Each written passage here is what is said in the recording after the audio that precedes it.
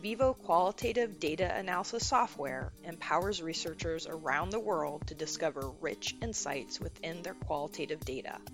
This podcast gives you unique insights into the methods, the processes, and the passions of researchers.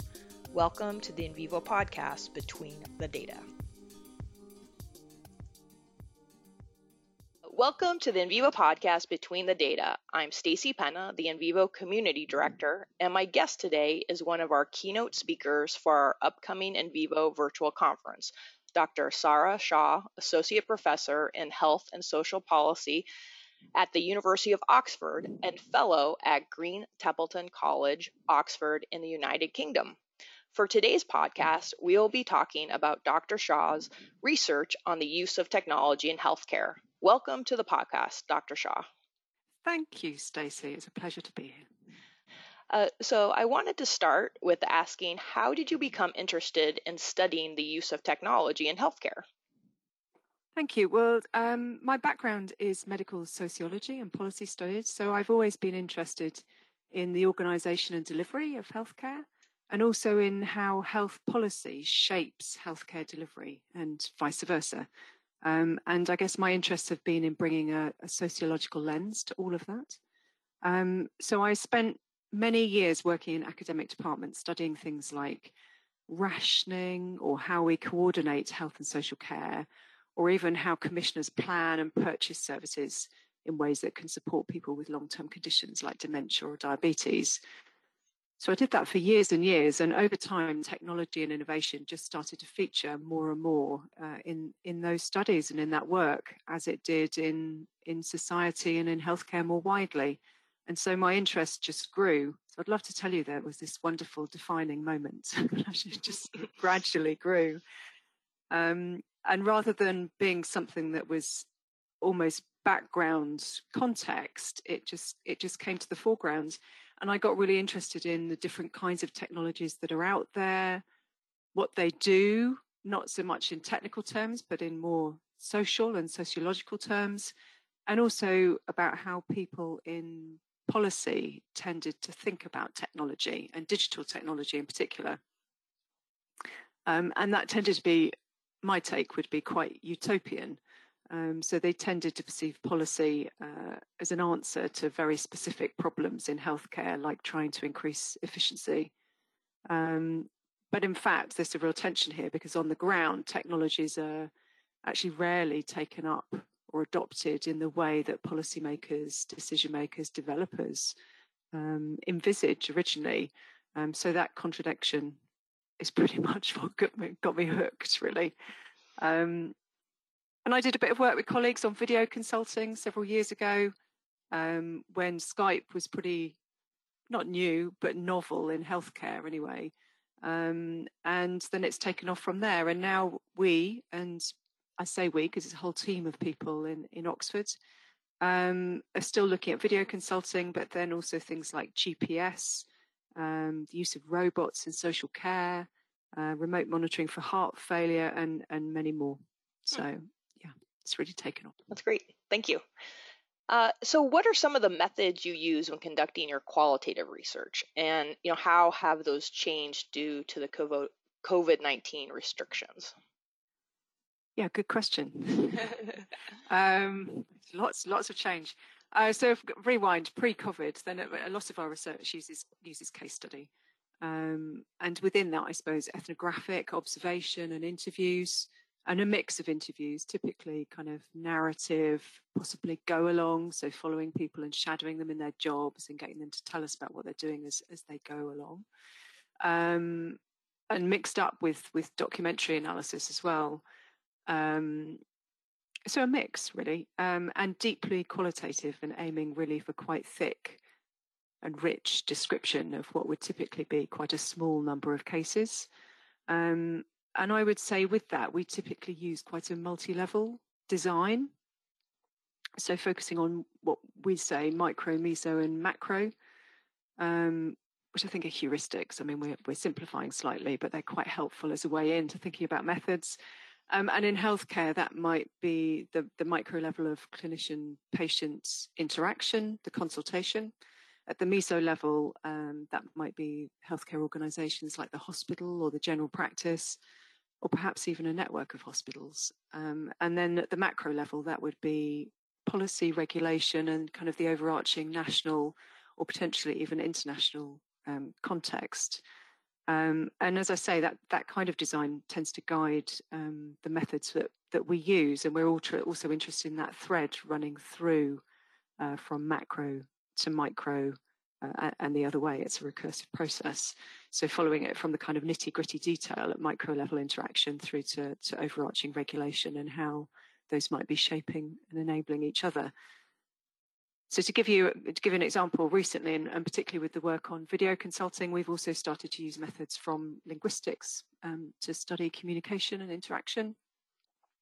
And so there's a video-mediated consultations, but then we also use ethnography to understand the wider healthcare context in which those kinds of consultations take place.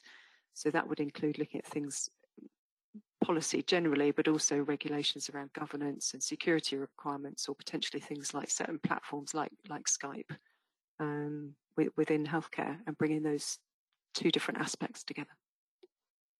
And then you asked me about COVID as well, didn't you? Yeah. So in the new worlds that we're in, so in terms of, I mean, COVID has changed everything, really, hasn't it? We find ourselves in such a different world. Generally in our personal lives, but in research as well. I've been thinking about this quite a lot, and I would say that not that much has actually changed in terms of methods, but I think a lot has changed in terms of delivery and how we go about doing it, and potentially, but not always, in terms of creativity and innovation. So it's forced us, many of us, to try to think a bit differently about the situations that we find ourselves in and what we can do differently. And at the risk of stating the bleeding obvious, unsurprisingly, everything's gone online. Mm-hmm. So we're all conscious of the need that we need to social distance and do our part in trying to control spread. So we're working from home, and we're also interacting with people who are either working from home, in most cases, just starting to go back into offices again. Who knows what will happen? But then many of them actually dealing with COVID-19 at the front line of healthcare, and in many cases struggling not only with a sort of highly infectious disease and patients coming in with a highly infectious disease, but also struggling to make sense of just massive changes in healthcare at the front line. So in terms of what's changed in our methods, I think there's some things which feel fairly solid, like interviewing has gone pretty well. We've all very quickly and rapidly got into multiple platforms and working out what we can do and how we record, and to an extent developing rapport. Some people find that easier than others, but I thought, those kind of things are going okay. Documents as well, we can still talk to people and access things in a very similar way. But ethnography and observation have been really tricky. So, how do you hang out with someone when everything's gone online? And it's those kind of corridor conversations, the kind of tacit, behind closed doors stuff that I think is just more difficult to access. We've been trying to think about different ways and how you access different kinds of meetings that are happening online, and doing things like trace ethnography to kind of follow some of the more technological aspects of the work we do through the system. I think overall what I'd say as well is that, I don't know, this is all anecdotal, of course, but I think where we've got existing studies and they moved online, that's really felt okay because we've got established relationships. I think the new studies that we're doing now, and we've got two that have started in the last 2 or 3 weeks, I think, that's forming new relationships in a new context, in a new environment, and that brings new challenges for methods. Mm-hmm. So you mentioned you had to become more creative. What's one thing that you found that was more creative that you're doing now than you might have not done in the past, or didn't think of maybe? I think certainly the trace ethnography, kind of picking ideas about technologies and platforms and trying to follow them through the system, which I think we did anyway, but I think we've got more innovative in articulating it and trying to identify and almost legitimate some of the methods that we have. The other thing would be practicalities, really. I think we've spent, I'm not sure it's that creative actually, but I think we've spent such a huge amount of time traveling. And actually, with a kind of climate change and sustainability hat on, which we really need to think about going forward, actually, it's been quite easy to get hold of people. It's been really quite nice to just not have this aspect of field work that takes up an awful lot of time, but to still be able to talk to people in a way that's really meaningful. So perhaps not that creative, but it's something that we're going to really need to reflect on and think about going forward. Yeah, great. Thank you. So in the research you and your team members conducted on video consultancy, you focused on 3 key areas. So 1 was IT infrastructure, 2, organizational routines and workflows, and 3, interactional work of a video consultation. Can you sort of elaborate on these? I found it was interesting, especially now where in this COVID-19 reality where more people are doing video consultancy. Yes, I'd be very happy to elaborate on them. So I guess it comes back to what I was saying about design, really, and our focus on micro level interaction, meso level organization, and macro level, which I did talk about national level context, but I guess is really infrastructure. So perhaps if I just take each one of those in turn and just talk through briefly. So the micro stuff, we've done really detailed analysis of video consultations in diabetes and cancer, post-operative cancer, and heart failure services.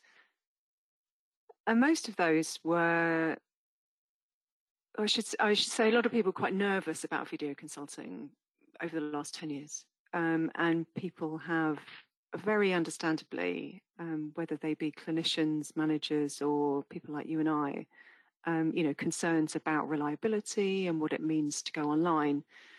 But actually, most of those were technically and clinically just very unproblematic.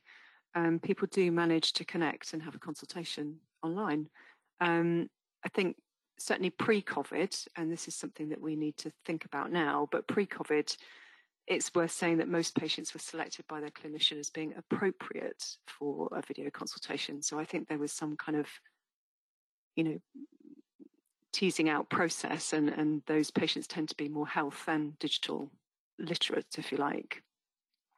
And so there's a lot of work to do here. But in that particular study, we did find 3 interactional challenges. That was the first of those was actually opening up the video consultation, which is so different from walking into a room, basically. It sounds really obvious, but that presents some interactional challenges. The second one was dealing with disruption to flow and conversational flow as a result of things like lag and latency, which we've all hugely familiar with now. And the third one is actually conducting an examination. So a lot of these videos, the video consultant was in secondary care in hospitals. So for things like post-operative cancer care, there were instances, and actually for heart failure as well, instances of physical examination. And that obviously poses some challenges when you're not actually in the same place. But kind of operational and technological issues were really the exception rather than the norm, which I think kind of went, certainly at the time, it actually feels quite dated now. But at the time, pre-COVID, was a bit of a surprise. And in all but one case, both clinicians and patients, deliberately or intuitively, we just don't know, but they used basically established communication strategies to work through any kind of interactional challenges. So that's not to say that everything was really straightforward. An older person with heart failure trying to do a remote physical examination and hold up a camera and show, a palpation and pressing on the bottom of their leg is really hard. But it was okay. So that was micro. In terms of meso, a lot of our work has been at meso level and really involved mapping out organizational routines and processes. And these are often really established and deeply embedded within clinical teams and organizations over many, many years. So it's just absolutely fascinating to map it out. And to do that, we've done it for face-to-face and for video. So you're looking at the same clinical situation and mapping out the processes for face-to-face and video, and understand what's different about the processes, the people, the different kind of artifacts that feature, like the electronic patient record. And they were really quite markedly different. And when you put even just a simple flow diagram, a simple picture next to each other and look, you're like, oh gosh, okay. And I think, again, pre-COVID, there was a bit of a surprise to a lot of people, and holding that up to people in services and really showing how different it is was it's really quite a big leap. And what it really reinforced for us was that actually implementation of video consulting can be really hard, because you're changing very, very established routines, and many people and processes and organizations as a whole find that very, very difficult. It's complex. So that's meso. Macro, we've drawn on the work of Susan Lee Starr, on infrastructure. So she defined infrastructure as something that other things run on, and a real concern here with what she called boring things. Just don't anyone switch off yet, so stay with me.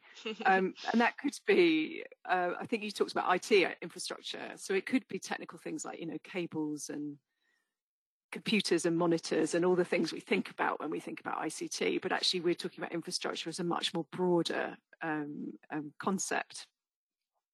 So to give you one really, really boring example, payment systems, or what some people call reimbursement.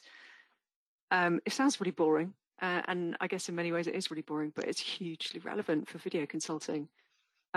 So basically, if you're running services, you need some kind of payment flowing around the system for them.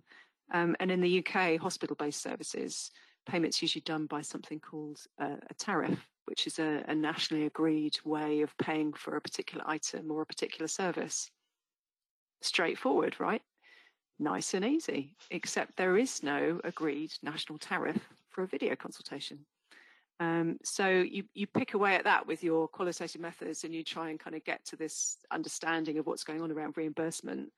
And then you realize actually this is a massive infrastructural problem, because basically, hospitals have no motivation. Well, I say no motivation, little motivation perhaps, if they can't clearly see the payment for a new service model. And so this, as an infrastructural challenge, I think it was a wonderfully boring but wonderfully important thing that needed and still needs addressing. So those were the three areas that we've been looking at and continue to look at. We will take a short break from the podcast episode to inform you that Dr. Shah is one of the keynote speakers for the NVivo virtual conference on September 23rd. She will be presenting on remote consultations in healthcare. What can qualitative analysis tell us about development and use before, during, and after COVID-19? To register for the NVivo virtual conference, please visit our website at www.qsrinternational.com/NVivo. So has some of this changed post-COVID or during this time, where people, I'm guessing, have had to use more of the video consultancy? So have they figured out how to do the tariff now, or? Well, that's a really interesting question. And as far as I understand it, this is work in progress. As far as I understand it, tariff is actually frozen at the moment. So COVID brought about massive change almost overnight in relation to in all aspects of our lives, and for healthcare particularly, there've been radical changes. So they've found other ways to kind of make it possible for those changes to happen. And freezing tariff and thinking about other ways of paying for and providing services has been absolutely key. Same with other kind of overarching regulations, some things about governance, also some, again, very boring stuff about procurement, but really important. And I think providers have been faced then with a triple novelty, if you like. So they've got a new disease, which is hugely uncertain, highly contagious. They've got a new way of interacting with patients, which is largely by phone and video. And then they've got major changes to workflows and clinical pathways. And that's meant that things like changing payment systems and regulation has allowed for a far greater use of technology. So I guess what we're seeing now is, rather than questions about whether providers might shift to video consulting, which is what we've seen over the last 5-10 years, what we're now seeing are questions about how to do that very, very rapidly and at scale all at the same time. And anecdotally, what we've seen so far is a lot of setup across primary and secondary care, across practices and hospitals, as everyone shifts to this idea of remote by default care. I think what I'd say, again, anecdotally, is that actual implementation and actual use seems to be quite variable. So we're beginning to see, yes, an awful lot of teams and clinics being set up, but that doesn't mean that all of them are using it. Mm-hmm. And we still don't know things like, is it better when Sarah Shaw goes to consult her GP about a cough? Is it better to do that by telephone, or is it better to do that by video? Or if she's got an underlying health condition, does she really need to come in and see her face to face? So there's lots of things that we don't know, but the main thing that's happening at the moment is just trying to do things rapidly and at scale.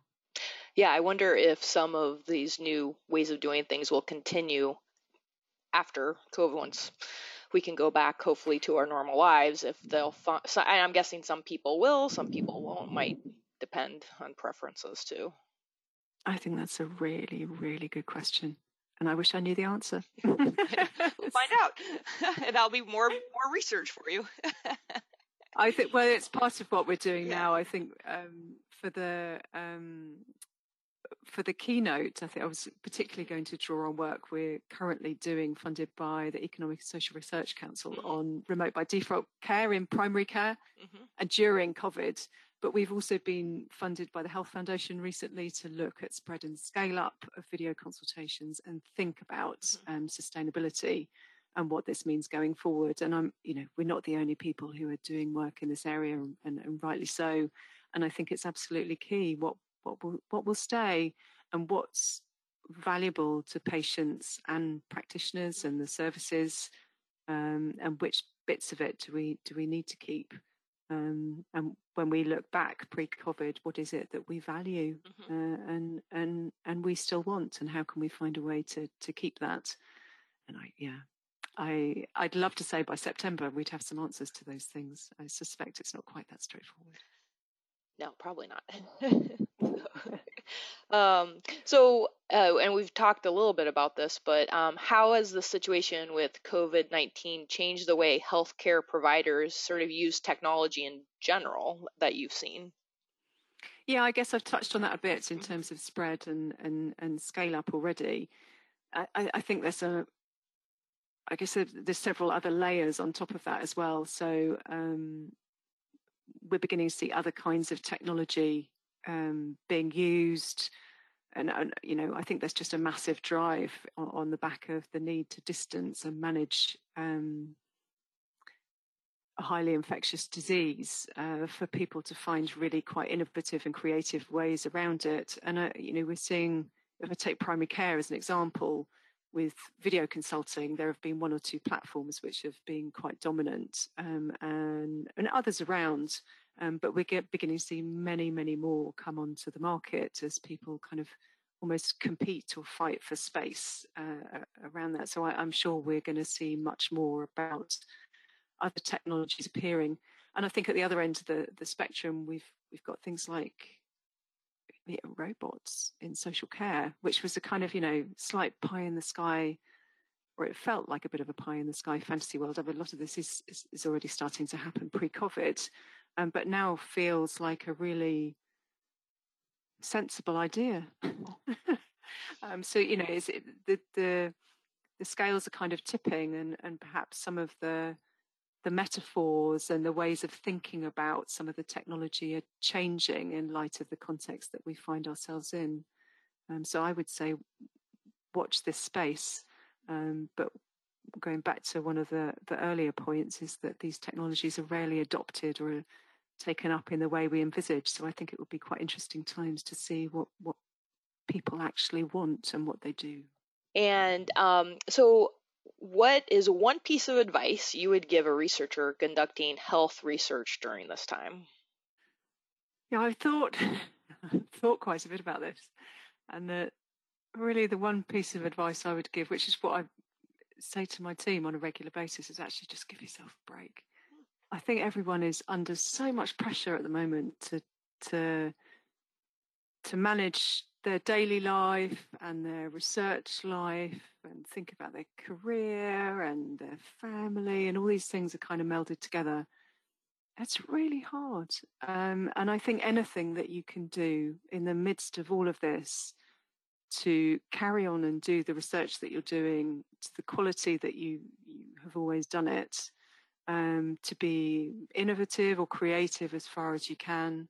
And it may be tiny, tiny steps, or it may be something huge. And whatever it is, give yourself a break and a pat on the back, because I think it's a jolly good job. It's great advice. And I think everyone could take that advice right now, no matter what they're doing, whether a researcher or not. So thank you.